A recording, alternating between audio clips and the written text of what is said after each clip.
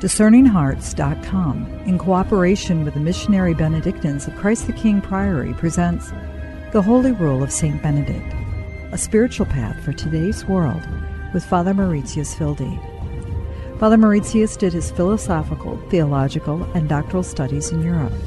He is author of numerous books, including I Want to Understand You, Encountering Foreign Worlds with the Little Prince, The New Image of God's Image, Meister Eckhart, on Image and Theology, Peter and Paul, Models of Decision-Making, and On the Way, Benedict's Journey for Spiritual Maturity.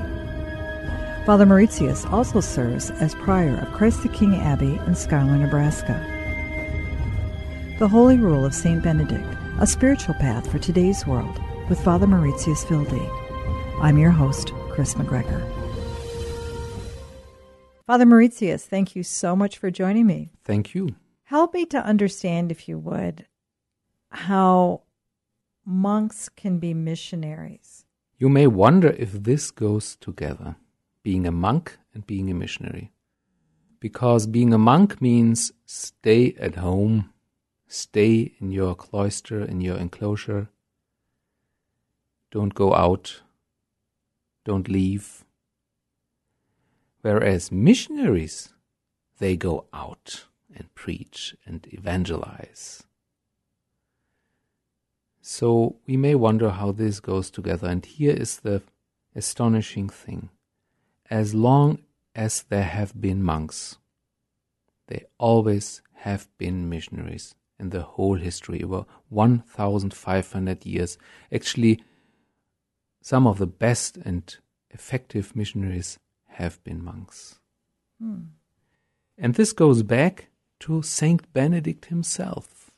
We read in his biography, written by Gregory the Great, in chapter 8, Benedict built a chapel of St. John that was on the Mount of Monte Cassino, and by continual preaching converted many of the people thereabout.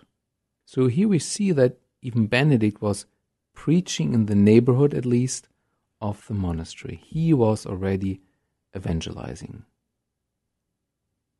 A monastery understands itself as an ecclesiola, which is a little church, a mini church. So a monastery kind of mirrors what's going on and what's happening with the entire church, with the universal church. And one dimension of the church is has always been missionary. You cannot be a Christian without being missionaries. That means monks as well have to be missionaries. This is just one aspect of our being. We cannot hold this back. To name a few examples, Saint Columba, Saint Boniface, the apostle of the Germans. He was a monk. He was an English monk. And he brought the faith to Germany. Even before that was Kilian, he was an Irish monk who brought the faith to Franconia, which is a part of Germany. Think about the Middle Ages, the Cistercians. They were spreading their network of monasteries all over Europe, and by expanding, they were evangelizing from France up to Poland. In the 19th century, this dimension of monastic life was rediscovered, for example, by Andreas Amrhein, who was the founder of the missionary Benedictines, to which congregation our monastery belongs. His idea was, again, to be monks and missionaries at the same time, and he sent his monks to Africa. And think about this country. St. Vincent Abbey in Pennsylvania, Conception Abbey in Missouri, and many other abbeys. Certainly they were founded to serve the immigrants that were living in this area. But they were also founded to evangelize around the monastery. When we have a closer look on how the monks are evangelizing, this might help all of us to at least get another idea, an additional idea of what evangelization could mean today for all of us. Because, as you said, it's a little bit strange. How can monks do evangelization? How do they do it differently? What is the clue when they evangelize? First of all, we have this vow of stability. What does this mean? The monks vow to stay. Not just mentally or on the same website, virtually. They want to stay locally. They want to stay at one place, at one location. What kind of effect does this have on the people? It communicates you, people, are worth that we are staying. We have experienced this very often in different parts of the world as Benedictines. Other orders, I don't mention names now, other orders just enter cities, go somewhere, evangelize, and after they have done a big project, they leave, which is okay. Benedictines mostly go into rural areas, into the countryside, other than other orders. It's very typical for Benedictines to be in the countryside. One reason is this is the better place to pray, because we need these remote places in order to have our peace to pray. But there we stay. And how important is it for people that they know there is a monastery, there are people who pray for us, they stay with us. I'm not sure if I have shared this story with you already, but after the Berlin Wall broke down, many orders and Christians went to former Eastern Germany and started evangelizing. But after they haven't been too successful, they left. Only the Benedictines, only the monks and the nuns, they stayed. And I remember a gentleman who was an atheist. Most of the people in Eastern Germany are atheists. He said, after this big change, after the Berlin Wall broke down, all these business came, the banks and business and the churches as well, all these religious. Sure, everybody kind of wanted to make his business in our area. And you, monks and nuns, are the only one who stayed, who really stayed with us, even when the business was not so successful anymore. What I want to say is, it is a big witness just to stay. Stay. Because by staying, you tell the people, God loves you. He stays with you too. He won't move on. He will stay with you. It's faithfulness, isn't it? Not only to God, but to those, your brothers and sisters around you. Yes, right. It's faithfulness. Because you can preach about the faith and do it so very effectively, but it's almost like being in a family that if it splinters and divides, the young of that family are often confused. It's very damaging, and it doesn't help relationship. But if it can stay, even in tough times. Yes. And I'm being very general here in this description, but I mean in those very tough times, that makes a statement, doesn't it? Yes, that is true. So the role of parents and grandparents can be to be those rocks who just stay. So people and their children, grandchildren can come. This kind of faithfulness mirrors God's faithfulness to us. Think about the monks of Thibarin. I'm sure you have heard about them. These wonderful monks in Algeria who gave their life for Christ. The reason why they gave their life was they stayed. They lived in a Muslim country. they went along pretty well with the Muslims and the Muslims with them. The Muslims said, that was before the fundamentalistic time, the Islamic time, before the extremists came. The Muslims said, please, you Christians, you monks, please stay. We like you. We like it that you pray. We like, they had a doctor, we like that you serve us. So they ask, very interesting, the Muslims asked the Christians to stay because they kind of guessed that it was good for them. And then the community decided to stay in this country, and they put themselves at risk by doing that, and finally they were kidnapped and killed. So what a strong witness. Just by staying, they became martyrs.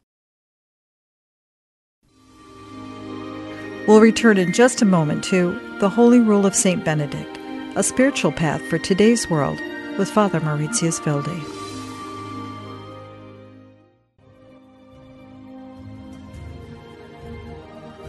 Did you know that you can obtain a free app which contains all your favorite Discerning Hearts programs?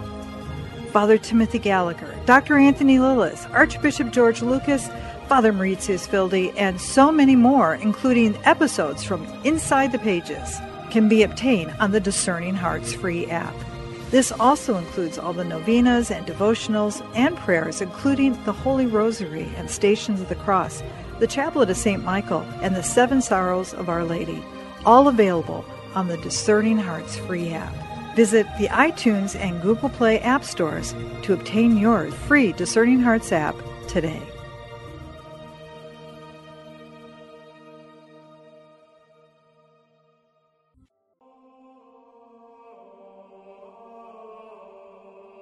The St. Benedict Center, an oasis of peace in the midst of Nebraska's corn and bean fields, is a nonprofit ecumenical retreat and conference center founded by the missionary Benedictines of Christ the King Priory.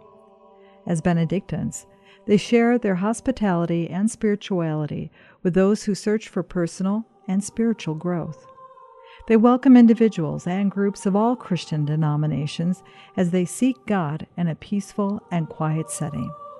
They provide an atmosphere that is conducive to prayer, rest, and renewal for laity, clergy, and religious. The facility sits on 160 acres of farmland across the road from Christ the King Priory in Schuyler, Nebraska.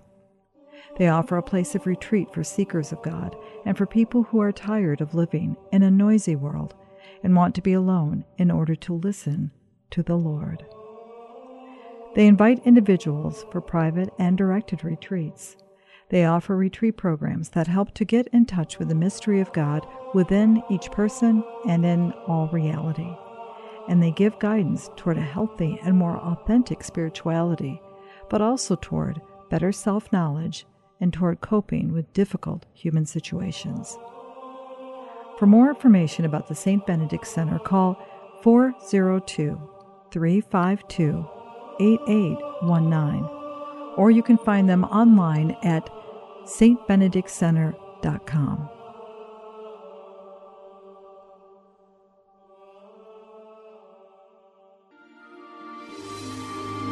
We now return to The Holy Rule of St. Benedict, a spiritual path for today's world, with Father Mauritius Wilde.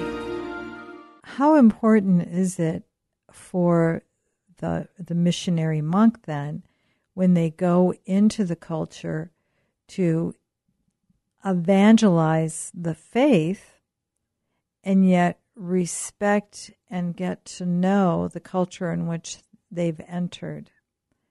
I mean, there is that very important dynamic, isn't it? Bringing something new, but also respecting what is there. That is true. And here we come to the specifics of how monks are missionaries. They are missionaries through their presence, through their being. They not so much want to change people. Just by being and staying and not hiding how they live, they can already change the people. But they are not invasive. They are not impending. No, imposing. They are not imposing their way of life on others because they cannot ask them to become monks as well. Not everybody can be a monk. So the gift of presence, the missionaries more give witness to Christ by their being than by acting. And that goes together with hospitality. They are open for everybody to come. Think about John, 1st chapter, 39th verse. When the 2 disciples heard Jesus say this, they followed him. Turning around, Jesus saw them following and asked, "What do you want?" They said, "Rabbi, where are you staying?" "Come," he replied, "and you will see." So interesting, people want to know, where do you stay? Where do you live? This is how we are missionaries. We want to make people ask, how do you live? And then we answer, like Jesus, come and see. It's very easy. We don't want you to be converted right away or whatever. Just come and see. This is the missionary aspect of presence. This is being missionaries through presence.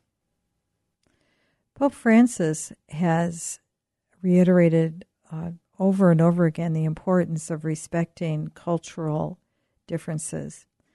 How difficult is it for the monk who will venture into territories that may seem so different than what culturally he has experienced in the past, to find that balance between, again, I go back to that, respecting the culture, but also the struggle within that may be saying what this culture believes or is practicing at this moment is something that kind of violates what I hold dear.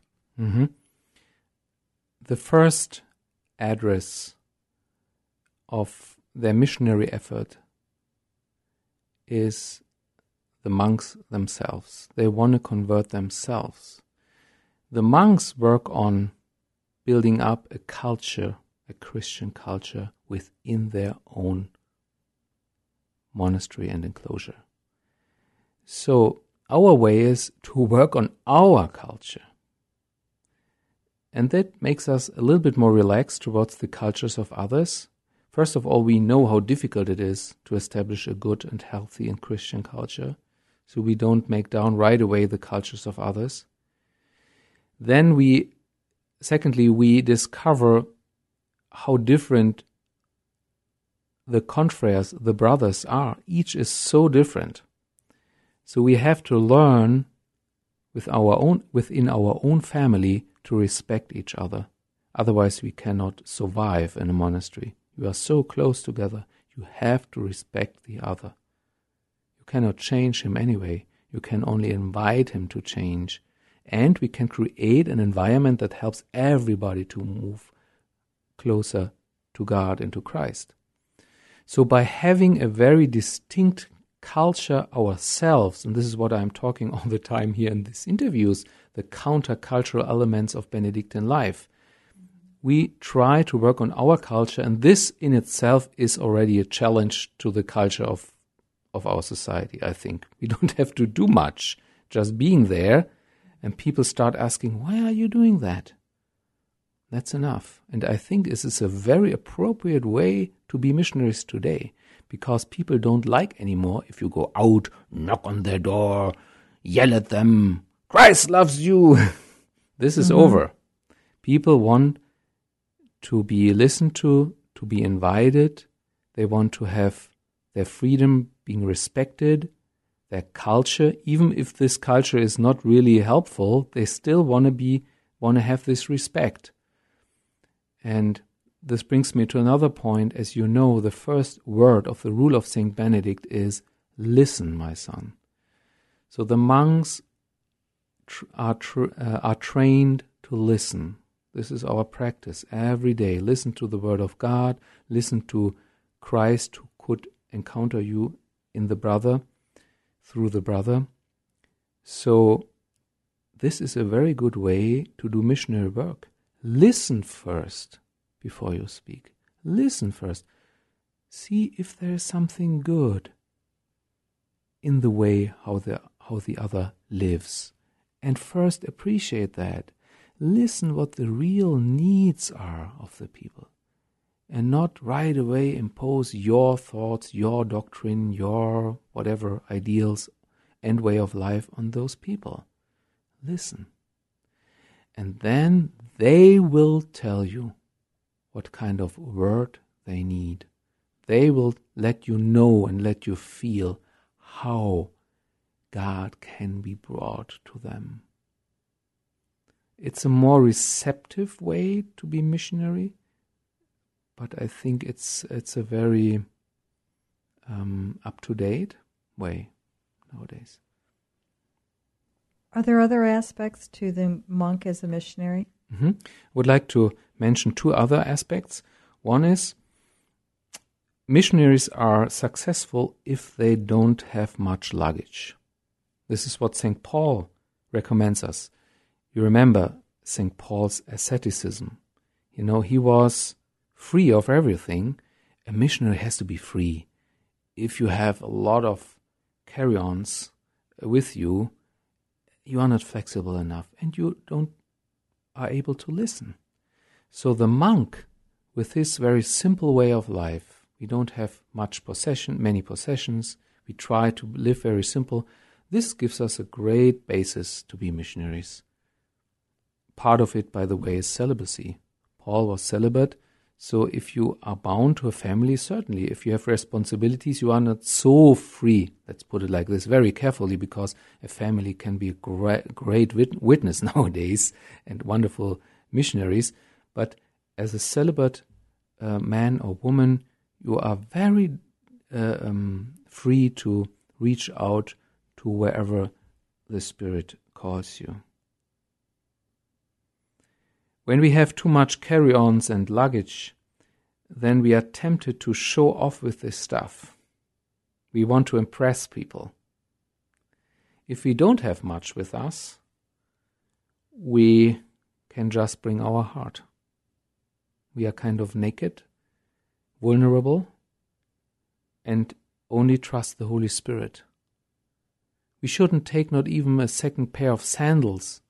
This is what Jesus said when he sent out his disciples. Don't take anything on your way. The reason is, don't shield yourself with possessions. Don't try to protect yourself. The Holy Spirit will protect you. Be as open and as simple as possible, and then the Holy Spirit can speak through you. Another aspect of the monastic way of being missionaries is we do missionary work as a community. Jesus recommends us to go out 2 by 2. He sent 2 by 2. He didn't send single people. He knew it is important to be missionaries as a community. Why is this so important? First of all, you prevent yourself that your ego takes over. When you are the only evangelizer, when you have your fan club, there's the danger that people don't see Christ anymore, but just you.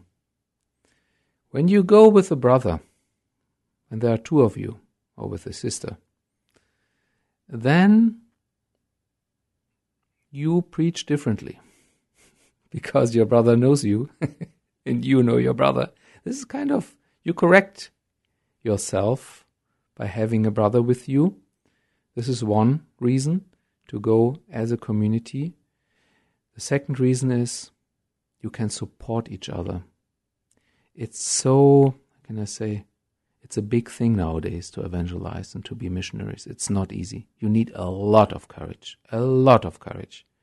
It's so good to have somebody with you who also preaches, who also gives a witness. And then you can come back home to your community, to your monastic community, and you can get new energy there and consolation if you weren't successful. So a community that backs you up is so important. maybe a last point. The monks practice silence, and the word can only be heard if it comes out of silence. Think about how Jesus preached the gospel. He always retired to remote places, prayed to his Father, and then coming from this silence, started again his activity as a preacher. I think if we are just professional preachers, preach all the time, we can go astray.